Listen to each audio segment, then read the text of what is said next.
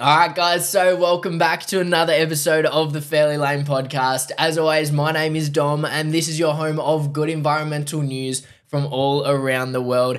This is episode 74 and it is an extremely ocean focused podcast. It wasn't all that intentional, just the way it worked out. And as always, we'll give you guys a quick overview of what I've got in store for today, or what we've got in store for today.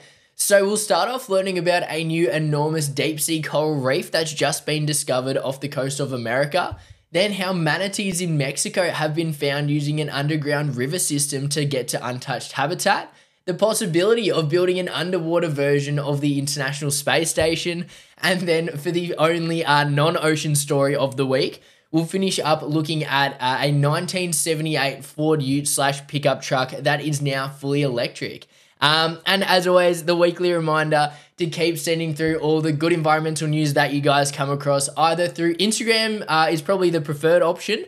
But if you're listening on Spotify, like I've mentioned the last few weeks now, there is that box when you go into the episode where you can leave it there, or also the YouTube comments as well. But with all that said, let's get into our first story. So like I said, our first story is about how some scientists have discovered a deep sea coral reef bigger than the state of Vermont off the east coast of the US. The reef is made up of over 83,000 coral mountains, which is pretty wild considering it was discovered down on the Blake Plateau, which was previously thought to mostly be a dead zone. The researchers used high-resolution sonar devices to model and visualize the bottom of the ocean, and it's fair to say that they were blown away when they discovered the reef to be 310 miles long and 68 miles wide. At the deepest point, the reef is 1,000 meters below sea level, and because there's rarely any light getting much deeper than 200 meters, all of these corals can't photosynthesize and instead are reliant on capturing floating food particles for energy. And this deep sea reef might not be as pretty as tropical ones like the Great Barrier Reef, but it still provides really important habitat for things like octopus, sharks, swordfish, and probably heaps more species that we don't even know exist yet. And this discovery couldn't have come at a more important time, as just a couple weeks ago we saw Norway become the first country in the world to approve commercial scale deep sea mining. And so findings like this don't just help us learn more about the ocean, but they will be crucial for stopping extremely damaging activities such as oil and mineral extraction from taking place and destroying more incredible ecosystems before we ever get the chance to find them. But at the moment, only around 25% of the seafloor has been mapped, so it's almost guaranteed that there's more and maybe even bigger deep sea coral reefs out there waiting for us to find. Now, the second story on this week's episode is about another extremely exciting discovery, which is that cave divers in Mexico have found manatees using a massive network of underground caves to access pristine habitat. So it's estimated that we lost as much as 20% of the entire manatee population in just 2 years, largely to starvation caused by hazardous levels of agricultural chemicals in their waterways. But for some much needed good news, just a couple days ago, a mum and her baby were found using a flooded cave system in Mexico's Yucatan Peninsula to swim to some pristine pools.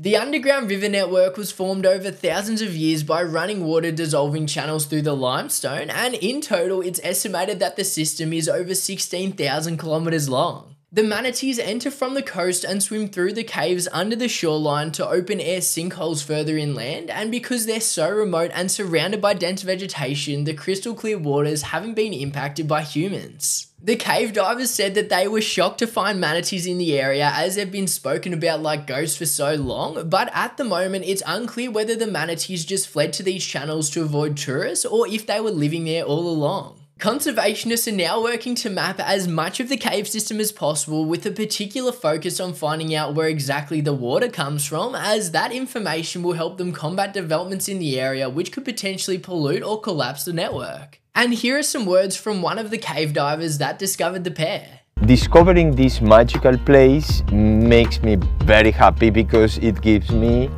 hope.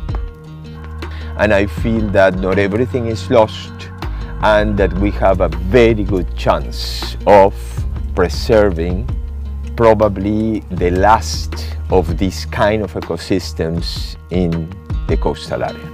And so now moving on to another story about the ocean, which is looking at the idea of building an underwater version of the International Space Station to help scientists study the deep sea. So the whole reason for this is to allow researchers to live underwater for an extended period of time and monitor things like the impacts of microplastics, oil spills, ocean acidification, and warming on some of the hardest ecosystems for humans to reach. And this might sound like just another one of those crazy ideas, which it could be, but America's National Oceanic and Atmospheric Administration has actually signed a formal agreement with one of the companies for the purpose of advancing marine science. At the moment, there's a bit of a race going on between companies to build the first one, with one proposed to be located off of a Caribbean island and another one likely up near Wales in the UK. The Welsh station would be in a section of the water column called the epipelagic zone, which is where as much as 90% of all marine life is found, and it's also pretty much as deep as photosynthetic organisms can get enough sunlight. The base itself is still really early in the R&D phase, but they're saying that it'll include research laboratories and communal areas, as well as housing pods with the basics like a bed, TV, toilet, and even shower.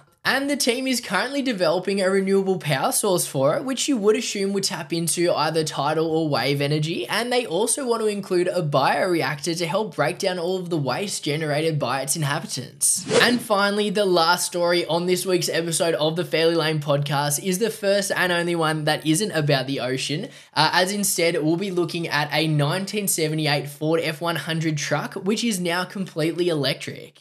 So the car is called the Emulator, and the outside comes from a 46-year-old Ford F100, but the entire drivetrain is out of a 2021 Ford Mustang Mach-E GT. The vehicle produces 480 horsepower, which is close to triple that of its original engine, and it has a range of about 200 kilometers, which, considering the design and the fact that these old cars are pretty much solid metal, isn't too bad. And probably the only way that you'd be able to tell that this is an EV just by looking at it are the tiny cutouts in the number plates for the parking cameras. But on the inside, they've blended the old and new together much more obviously. For example, there's a 10-inch touchscreen, electric seats, and wireless chargers, but then they still have the manual window cranks. Unfortunately, this is just a one-off concept car, but it was done to showcase what is possible with Ford's $4,000 electric crate motor that anyone can buy to turn their car into an EV. And that isn't the only option, as all over the world, more and more companies are popping up to make people's favourite cars electric, with one company here in Australia called Rove aiming to convert 1,000 this year.